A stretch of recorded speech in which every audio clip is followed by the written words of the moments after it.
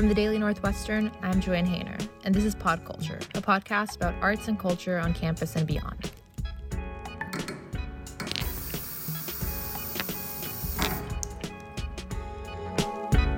Everyone has skin. While skincare concerns can vary from person to person, increased awareness of simple and affordable products has allowed members of Gen Z to start taking care of their skin with some help from the internet from a young age. Okay, my morning skincare routine is 5 steps, and then my evening skincare routine is 4. The only difference is sunscreen. So just kind of something nice to obsess over that's kind of a healthy obsession, at least the way I see it. It's focus on for taking care of myself and stuff like that. Brands like The Ordinary, the INKEY List, and Good Molecules, offered at popular beauty stores like Sephora and Ulta Beauty, market products with transparent ingredient lists and a low price point. Other affordable brands offered at Target, like CeraVe, Naturium, and La Roche-Posay, also make it easy for students to grab a few quick skincare essentials on a grocery run. I think number one, for what a college student should look for, you don't have to spend a lot of money. There's great brands that you can get at the drugstore. That was Dr. Emily Stevenson, Assistant Professor of Dermatology at Northwestern's Feinberg School of Medicine. While current skincare trends and influencers are raising awareness for protective skincare practices, she says there are some caveats to the hype. Obviously, all these brands are trying to sell you something.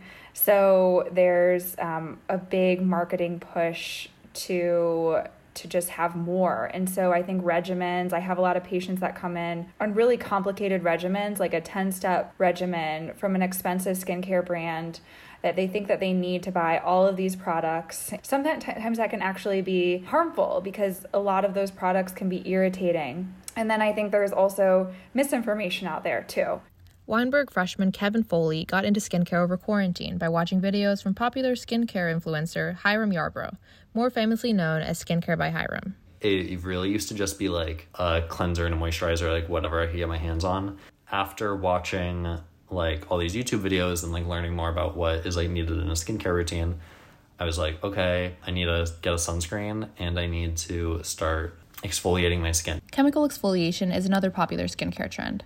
Chemical exfoliants, as opposed to physical exfoliants like scrubs, are applied once a day a few times a week to gently remove dead skin and unclog pores. Foley's current routine ranges from 5 to 6 steps, but in order to get to that point, he went through a trial and error process. Skincare by Hiram focuses mainly on product and brand reviews, but also helps fans build their skincare routines through social media. Hiram's product recommendations work, whether you're on a budget or looking to splurge a little. I'm going to be creating an entire skincare routine that fulfills everything you need for under $50. It's possible. I don't think it's right that people shouldn't have access to skincare based off of how much money they make. That's seriously messed up. Everyone should have access to skincare, and my mind goes back to when I first started my skincare routine. Back in college, and girl, I had no money. However, Hiram is not a dermatologist, and as a result, some creators have criticized his content and the reach of his platform. I would get something that was recommended, and then if it just really didn't work for my skin, I would stop using it. But if it was good enough, I would just use it to completion just because I didn't want to let it go to waste. And then once I'd finish it, I'd say, okay, did that work? Maybe it was something with the ingredients were too strong, it was too harsh on my skin. I try and find something with a lower concentration of whatever the harsh ingredient was. While Foley's skincare routine includes more advanced steps like chemical exfoliation, Dr. Stevenson says a good, simple routine starts with a gentle cleanser and a protective sunscreen in the morning.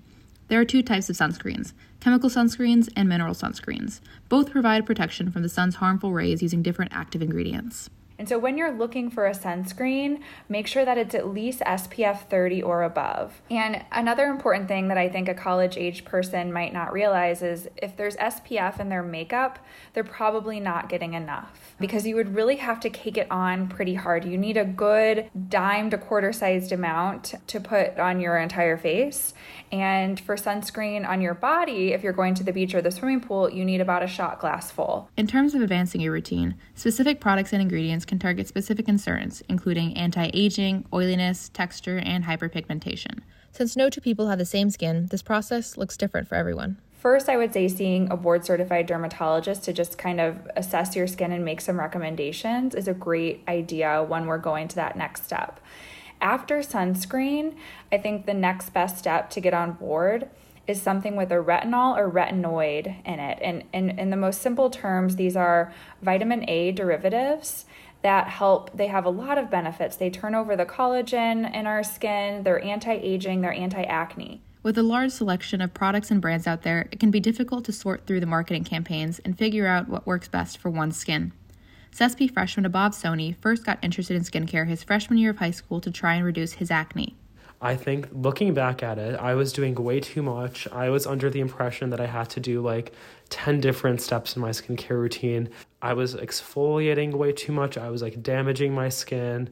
A lot of the steps I was doing was like not even appropriate for like a freshman in high school's like skin. Since then, Sony has trimmed his routine to a 4 to 5 step cycle, transforming his skincare journey from one focused on insecurities to one of self-care. Just practicing a skincare routine, especially in college, is just like a routine thing that you can do for yourself. And I find it to be honestly therapeutic because after like a long day, it's just like washing your face, like putting on all your stuff. It's kind of nice. Above all else, Dr. Stevenson emphasized the importance of applying sunscreen on a daily basis. Sunscreen can work to prolong youthful skin, but also prevent skin cancer. At the end of the day, she recommends turning to the professionals, even if it's through social media. I don't follow skinfluencers other than board-certified dermatologists. And that is extremely important, I think, message to get out to college students. Follow board-certified dermatologists. They're out there. There's many on Instagram and TikTok that are putting out really great information. Some dermatologists on Instagram Dr. Stevenson recommends are dermdoc.gen, dermguru, derm.talk, and dermy_doctor. From the Daily Northwestern, I'm Joanne Hainer. Thanks for listening to another episode of Podculture. This episode was reported and produced by me, Joanne Hainer. The digital managing editor of the Daily Northwestern is George Manji, and the editor-in-chief is Jacob Fulton.